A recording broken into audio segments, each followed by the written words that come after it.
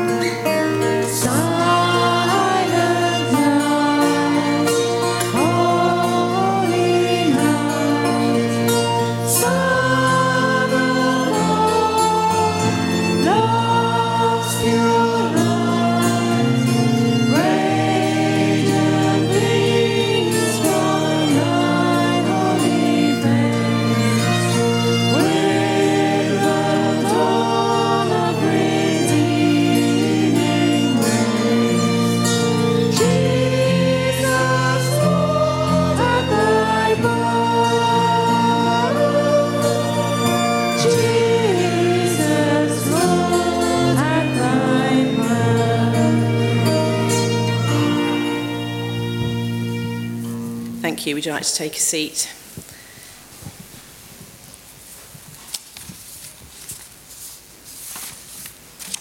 So today being the fourth Sunday in Advent, the theme today is love, God's love. Okay, you can, yeah, if you like them all. So I think the first Sunday we were focusing on hope, and it was peace, and then last week during the carol service it was joy, and today is love. For God so loved the world that he gave his one and only Son, that whoever believes in him shall not perish, but have eternal life. Let's pray. Jesus, whose love for the world was so great, you were prepared to die for it. We thank you for your sacrificial mission, which we remember started at Christmas. We light this candle as an assurance of your love. We offer up our prayers for your love to be shown abundantly to each and every heart. Amen. And we will be saying some prayers. We'll have prayers of intercession a little bit later in this service.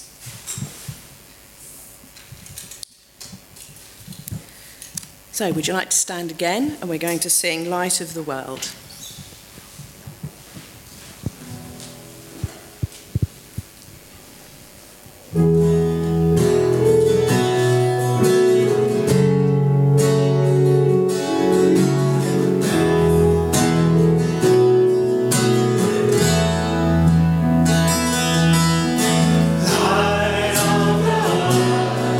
Down into darkness, open my eyes.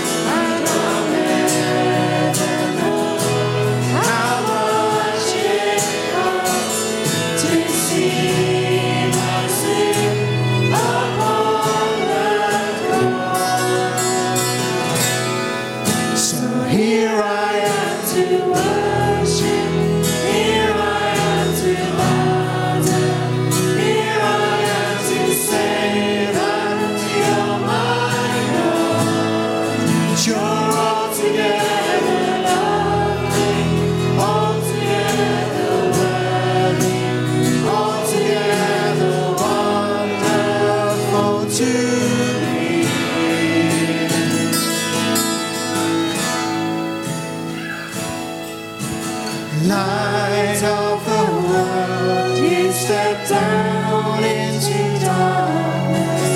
Open my heart, let me see.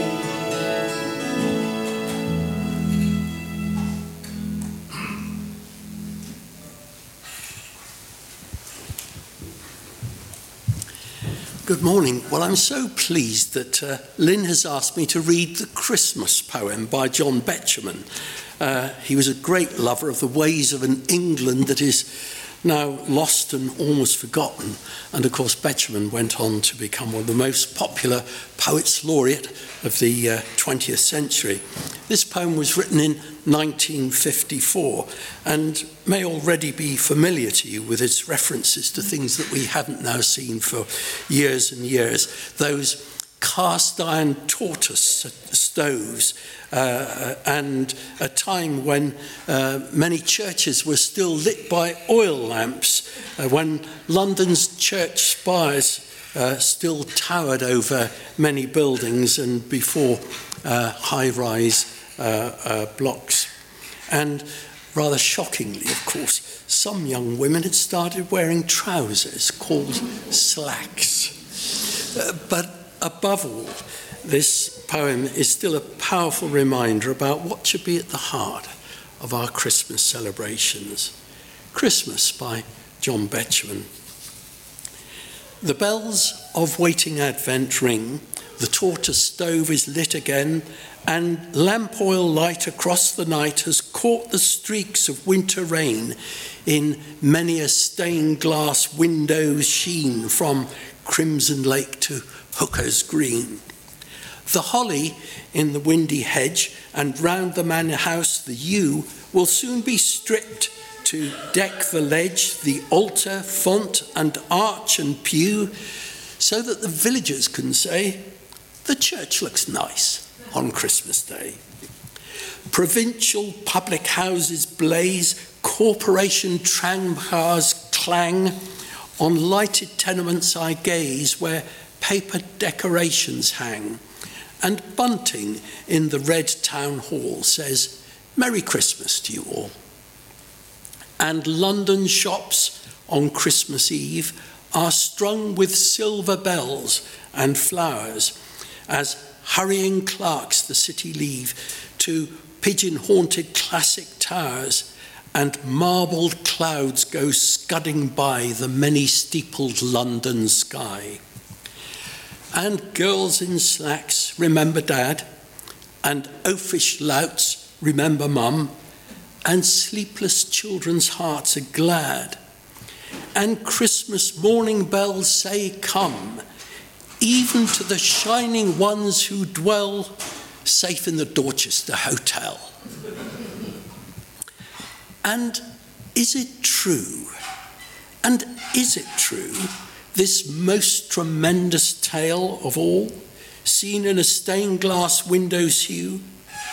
A baby in an ox's stall, the maker of the stars and sea, become a child on earth for me?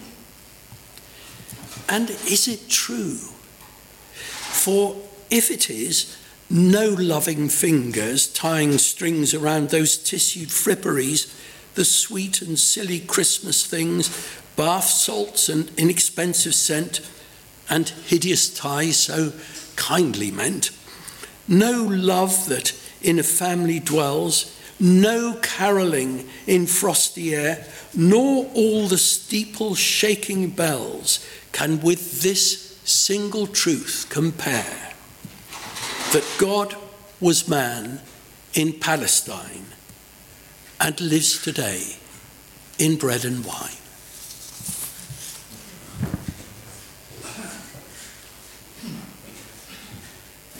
Thank you.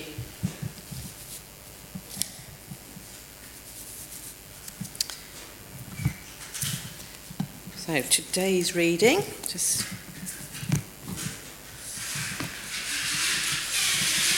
is Psalm 89, verses 1 to 8. And when I finish reading this, I'm going to invite Simon to come up and bring his Christmas Eve, or God's Christmas Eve message to us. I will sing of the Lord's great love forever. With my mouth I will make your faithfulness known through all generations. I will declare that your love stands firm forever, that you have established your faithfulness in heaven itself. You said, I have made my covenant with my chosen one. I have sworn to David, my servant. I will establish your line forever and make your throne firm through all generations. The heavens praise your wonders, Lord, your faithfulness too in the assembly of the holy ones. For who in the skies above can compare with the Lord? Who is like the Lord among the heavenly beings? In the council of the holy ones, God is greatly feared. He is more awesome than all who surround him. Who is like you, Lord God Almighty? You, Lord, are mighty, and your faithfulness surrounds you. So I'd like to pray for Simon. Yeah? Like to come up? So, Father God, we thank you for Simon. Thank you for your word that you are going to, or your message that you are going to share with us this morning. And so we just pray, Lord, for our spiritual ears to be open, for your Holy Spirit to just fill us so that we hear your message. Amen. Amen. Do you want me to leave that there or no, take it? Yeah. Take, or move it over there. Yeah. That'd be great.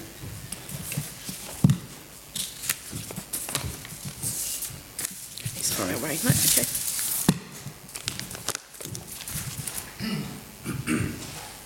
I'm going to apologise in advance because I've got one of these throats that just, so if I start coughing and I have to go for the water, you know what's happening.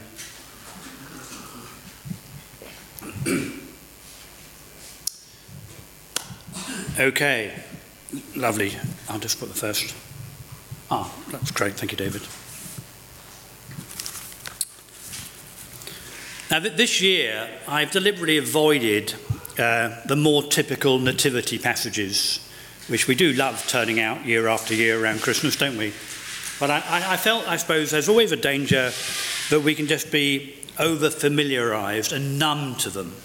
And I just felt it was a good opportunity to really look at some other passages and you see how connected the Bible is, actually, and try and draw that out as well. So this morning, I've chosen that it'd be helpful to share in this anticipation of Advent as we wait for the Christ child, looking at some Old Testament scripture. And for this purpose, I've chosen Psalm 89. You just heard the first 8 verses of that.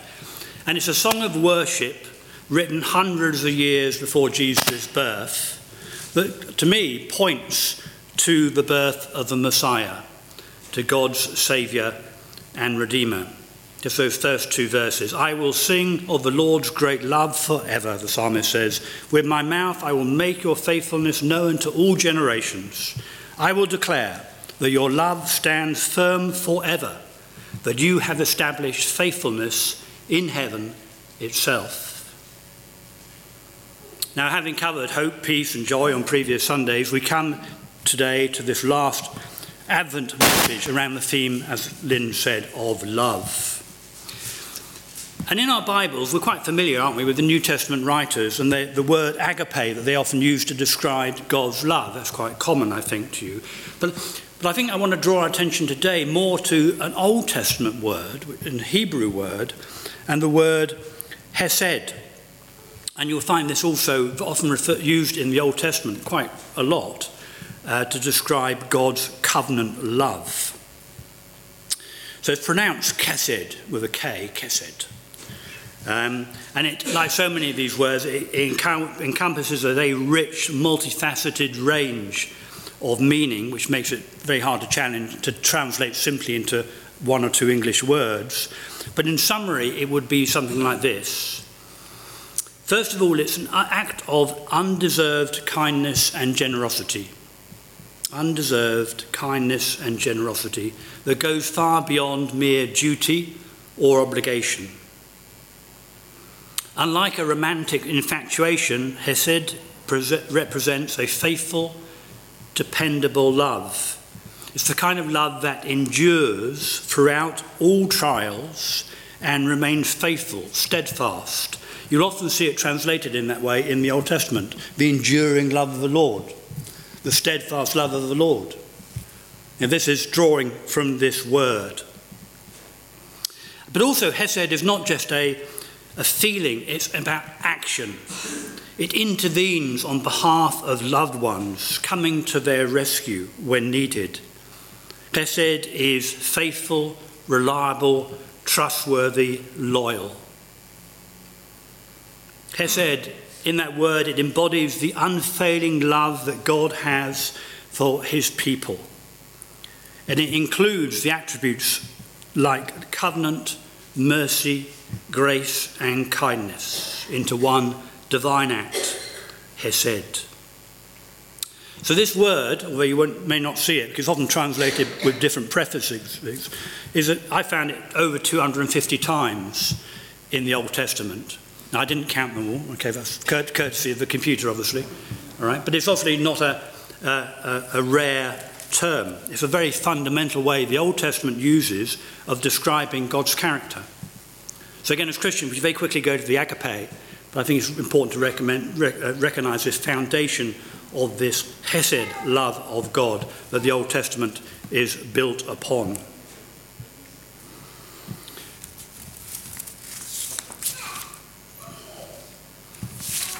Sorry.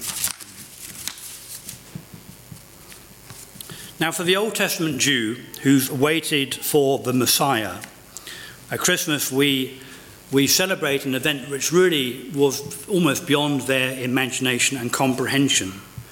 That this wonderful love that God expresses through the Old Testament would actually take on flesh and step down in the form of Jesus Christ, dwelling amongst humankind. These are the words where one Jew tries to describe how this love steps down into the world. And it's the verses from John's Gospel. In the beginning was the Word, and the Word was with God, and the Word was God. He was with God in the beginning. Through him all things were made. Without him nothing has been made that has been made. In him was life, and that life was the light of all mankind. The light shines in the darkness, and the darkness has not overcome it. The true light that gives light to everybody was coming into the world. He was in the world, and though the world was made through him, the world did not recognize him. He came to that which was his own, but his own did not receive him. Yet to all who did receive him, to those who believed in his name, he gave the right to become children of God. Children born not of natural descent, nor of human decision, nor husband's will, but born of God. The Word became flesh and made his dwelling amongst us. We have seen his glory, the glory of the one and only, who came from the Father, full of grace and truth. I think John, almost in those opening verses of his Gospel, is trying to capture this mystery, this reality of this wonderful love of God being made flesh in the form of Jesus Christ.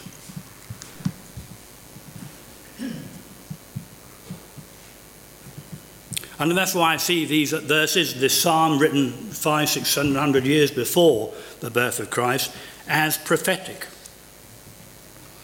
The psalmist says, I will sing of the Lord's great love forever. With my mouth I will make your faithfulness known through all generations. I will declare that your love stands firm forever, that you have established your faithfulness in heaven itself. You said, I have made a covenant with my chosen one. I have sworn to David my servant, I will establish your line forever and make your throne firm through all generations. What we often refer to as the Davidic covenant, a covenant of love that God has made with the line of David many hundreds of years before Jesus was born. A covenant love that God remains faithful to, and which was revealed in a whole new way in the birth of Jesus. Regardless of how long the psalmist still had to wait, there is in this psalm a clear sense of Advent expectation. Not just 4 weeks, but hundreds of years. A foretaste of a joy that the psalmist can already feel in anticipation of what is going to come. The fact that God made this covenant with the line of David was good enough reason for the psalmist to break into song and worship. Like us, he was a person of faith, and God's word was good enough for him. He feels, in a way, blown away as he reflects on the wonder of God's covenant love. The faithful, the enduring, the steadfast, chesed love of God the Father. Do you remember that refrain in Psalm 136? Anybody want to remind us what it is? In fact, the enduring love of the Lord lasts forever, or there's those translations of that. But it's like a drum beat, isn't it? It's that psalm where every other line virtually is a bump, bump, bump, bump, bump, just driving this point home.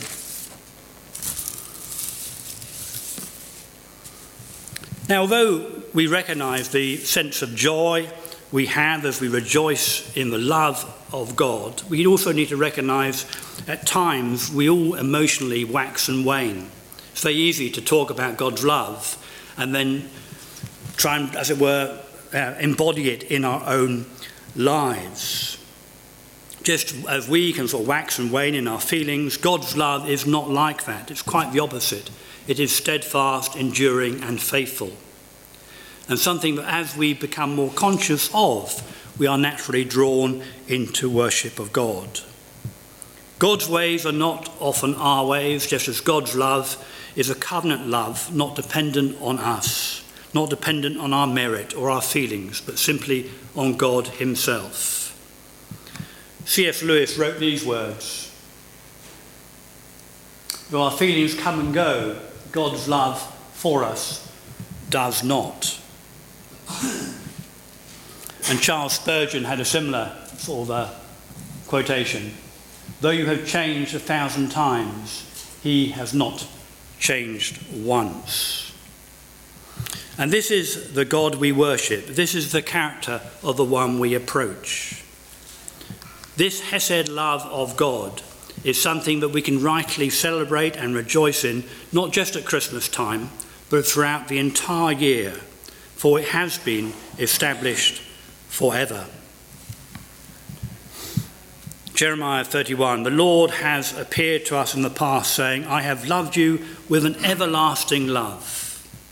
I have drawn you with loving kindness." The love of God is like a rock, a place in which we can stand, a place where we can trust, even amidst the difficulties and trials and troubles of the world. Psalm 18, "The Lord is my rock, my fortress and my deliverer. My God is my rock, in whom I take refuge, my shield and the horn of my salvation, my stronghold."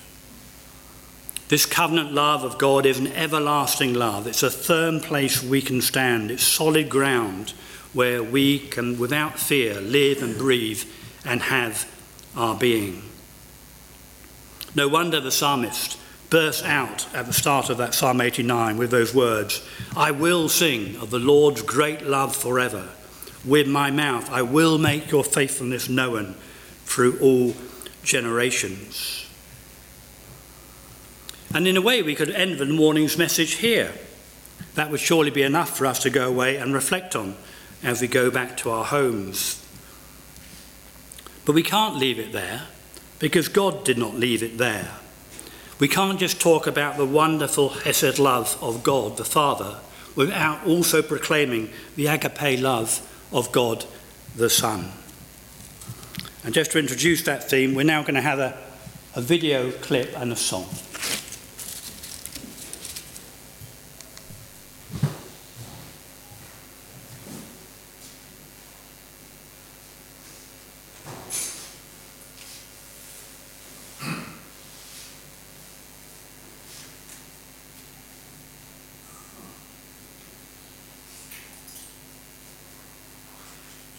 He says hopefully.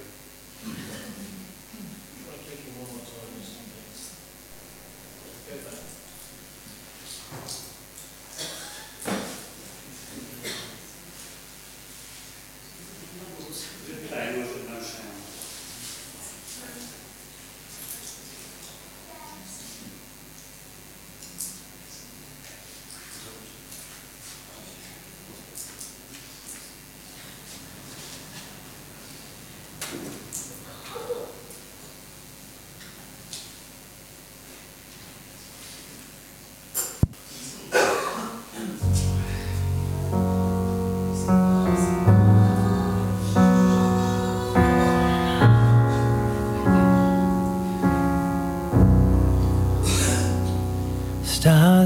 light shines, the night is still.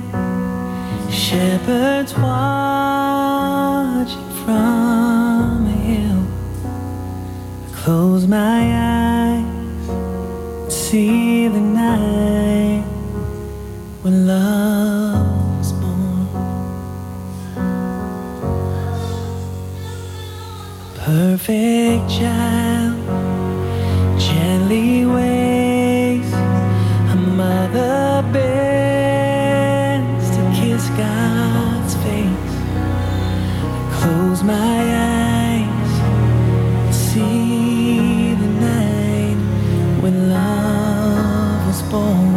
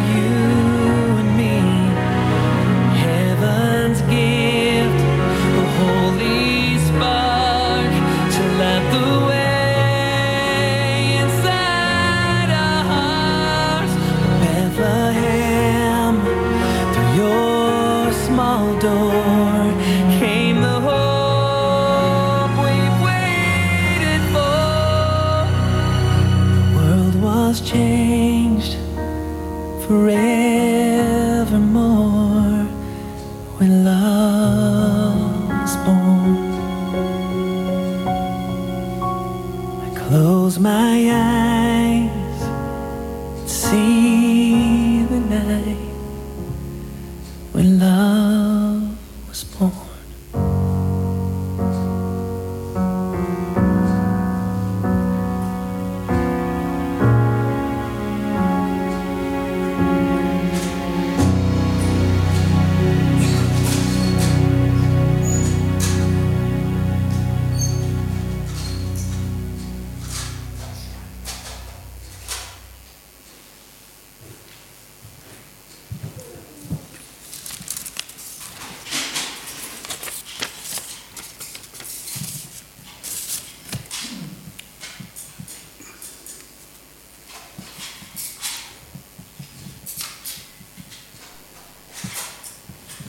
Thank you, David. We've got this picture in the Bible, haven't we, in the Old Testament, this amazing love of God. This chesed love of God, this enduring, this faithfulness. Not just a passing thing, it's like a rock. We stand on it, we trust in it. And I said, in a way, you could read the Bible and say, well, that's enough. That's already too wonderful, really. But God didn't think so. The love of God didn't think so.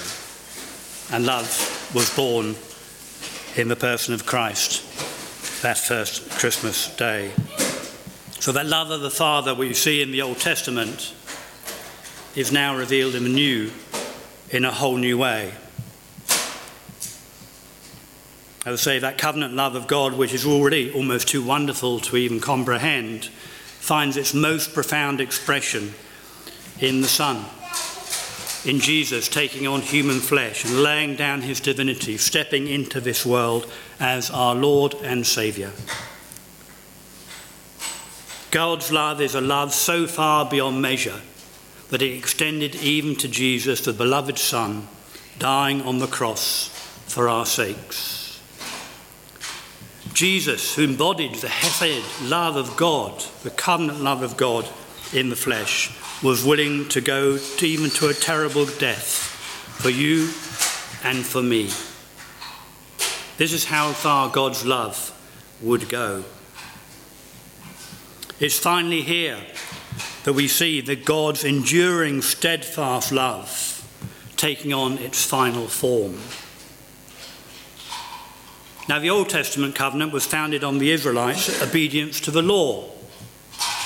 The new is founded on Jesus Christ, not on our meticulous obedience, but instead on our simple act of faith, our willingness to trust in Jesus, trusting who he was and is, and what he told us to do, his word. Jesus comes for us, our Redeemer. He comes for us, our righteousness before God. Right back in Jeremiah's day, Jeremiah 23, "The days are coming, declares the Lord, when I will raise up to David a righteous branch, a king who will reign wisely and do what is just and right in the land. This is the name by which he will be called, the Lord, our righteousness." A prophecy that Paul saw fulfilled in 1 Corinthians chapter 1. Christ Jesus has become for us the wisdom from God. That is, he has become our righteousness, our holiness, our redemption. So realizing the wonder of this truth as Christians, simply people who have received Jesus as Lord and Saviour in repentance and faith, we too surely should be able to sing like that psalmist, but even louder those wonderful words opening that Psalm 89. I will sing of the Lord's great love forever. With my mouth I will make your faithfulness known through all generations. I will declare your love stands firm forever, that you have established your faithfulness in heaven itself. And when we talk about love at Christmas time, this is the love we talk about, the love we rejoice in. This same wonderful love of God that from the Old Testament is now expressed in the New in Jesus. We see with wonder and with awe that this love is not really heart-shaped at all, but cross-shaped for you and for me. God's self-giving love, reconciling us to himself in Christ, even meeting us in the death of Jesus.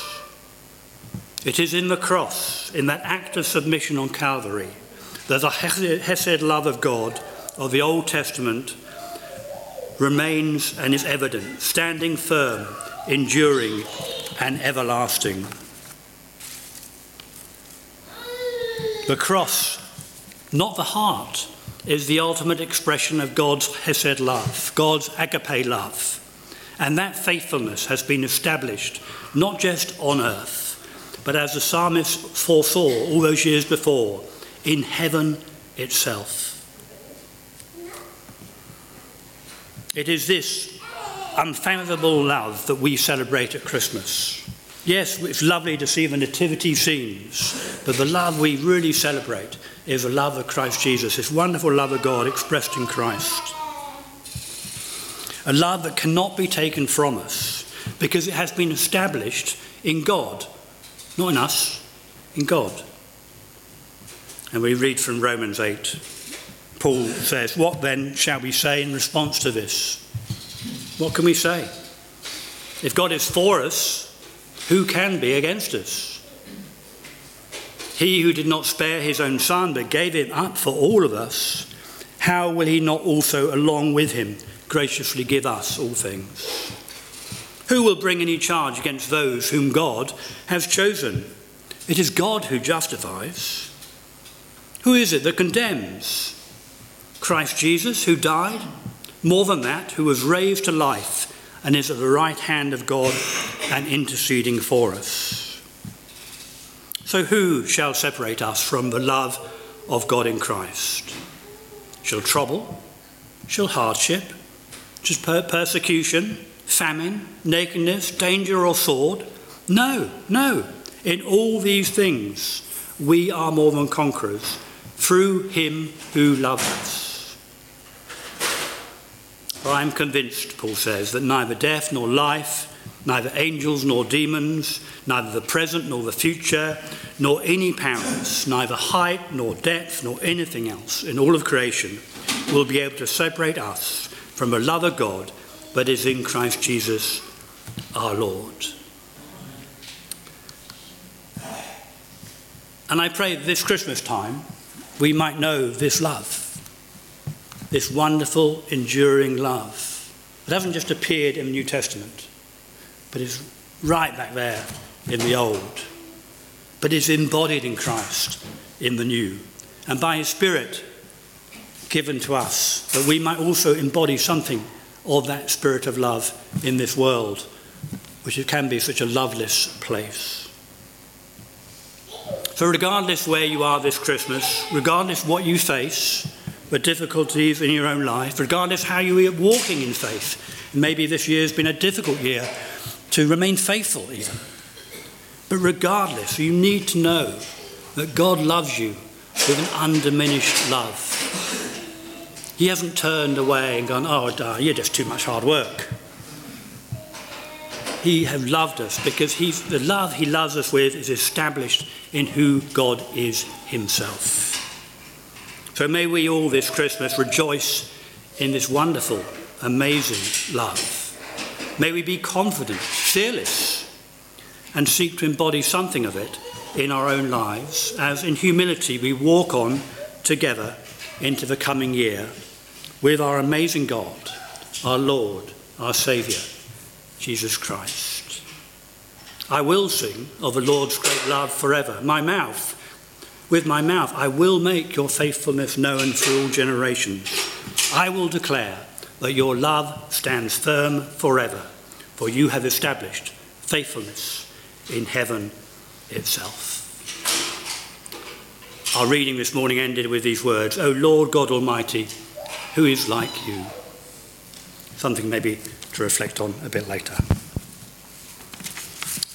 Let us pray. Holy God, you are awesome. And yet somehow we seem to so easily lose sight of you.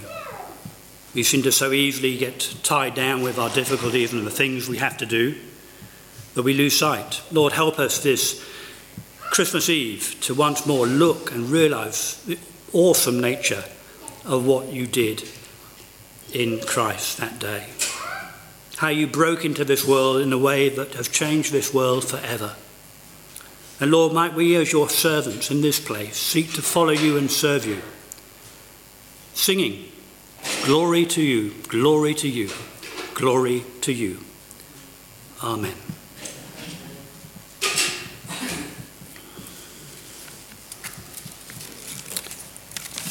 We're going to stand and we're going to sing together the song, Father God, I wonder how I managed to exist. If you could stand, if you're able. Thank you.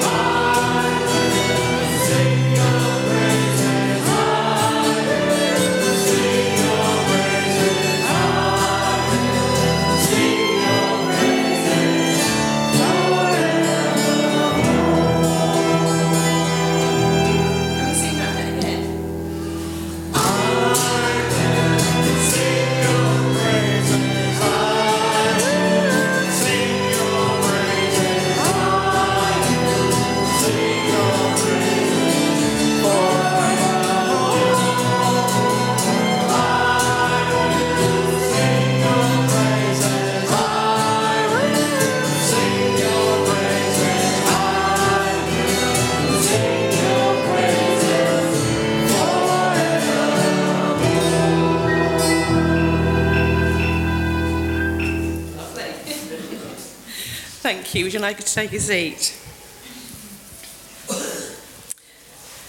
So when the candles were lit at the beginning of the service, I said that there would be some prayers a little bit later on, and that's where we are at the moment. So we've got prayers for people for Advent. Let's pray. Heavenly Father, as once again we prepare for Christmas, help us to find time in our busy lives for quiet and thought and prayer, that we may reflect upon the wonder of your love and allow the story of the Saviour's birth to penetrate our hearts and minds. So may our joy be deeper, our worship more real, and our lives worthier of all that you've done for us through the coming of your Son, Jesus Christ our Lord. We pray for the church, for the wider Christian family who will be celebrating this festival in so many different ways, and for those who dare not celebrate openly. For Christians in countries where there's persecution, for Christians in our own country with whom we will share our celebrations, for us, for our church family. Grant that all who come into our church this Christmas time, and have come into our church this Christmas time, may be enabled to renew their relationship with you, or begin a relationship with you, Lord. Help us all to be glad of your presence and to rejoice at the coming of Jesus. May your blessing be upon all who worship with us. Give us grace to live as faithful members of your family, that we may learn each day afresh to love and serve you. And we pray for peace. Give peace to the world, Lord. Give peace to the victims of war, the refugees, the widowed and the orphans. Give peace to family and friends, to those who have quarrelled and need to be reconciled. Give peace in our own divided hearts. We know that without justice, there can be no peace. Let peace come when all people are respected, regardless of race or religion. Let peace come when trading weapons of mass destruction is a crime. Let peace come when the earth's resources are used wisely for the common good. Let peace come when money is used to serve and not enslave this world. Let peace come through the transformation of our lives, that we may do justice, love and kindness, and walk humbly with our God. Your Son came as the Prince of Peace and brought a message of peace for all people. Help us to be peacemakers in our own homes, at our work, or wherever we meet people, so that the peace and goodwill of Christmas can find a place in the hearts of people. We pray for homeless people, for refugees who have no country to call their own. Let your blessing be with those who work with the homeless this Christmas, and give to all of us the determination to help where we can.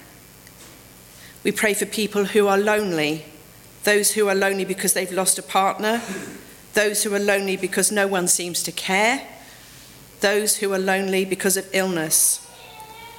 Let your presence be with those who are alone at this season of friendship, and may we take our friendship to those who we know will be alone this Christmas.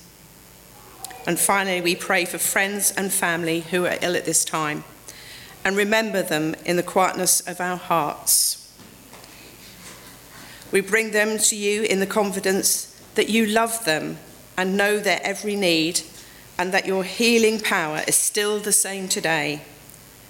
Bless all that is being done for their recovery, and answer our prayers as you see best. Merciful Lord, we lift our prayers to you in the name of all names, Jesus Christ. Amen. So we've come to the end of our Christmas Eve service. We're going to sing one final song. You're going to sing with us? Are you going to sing with us, Freddie?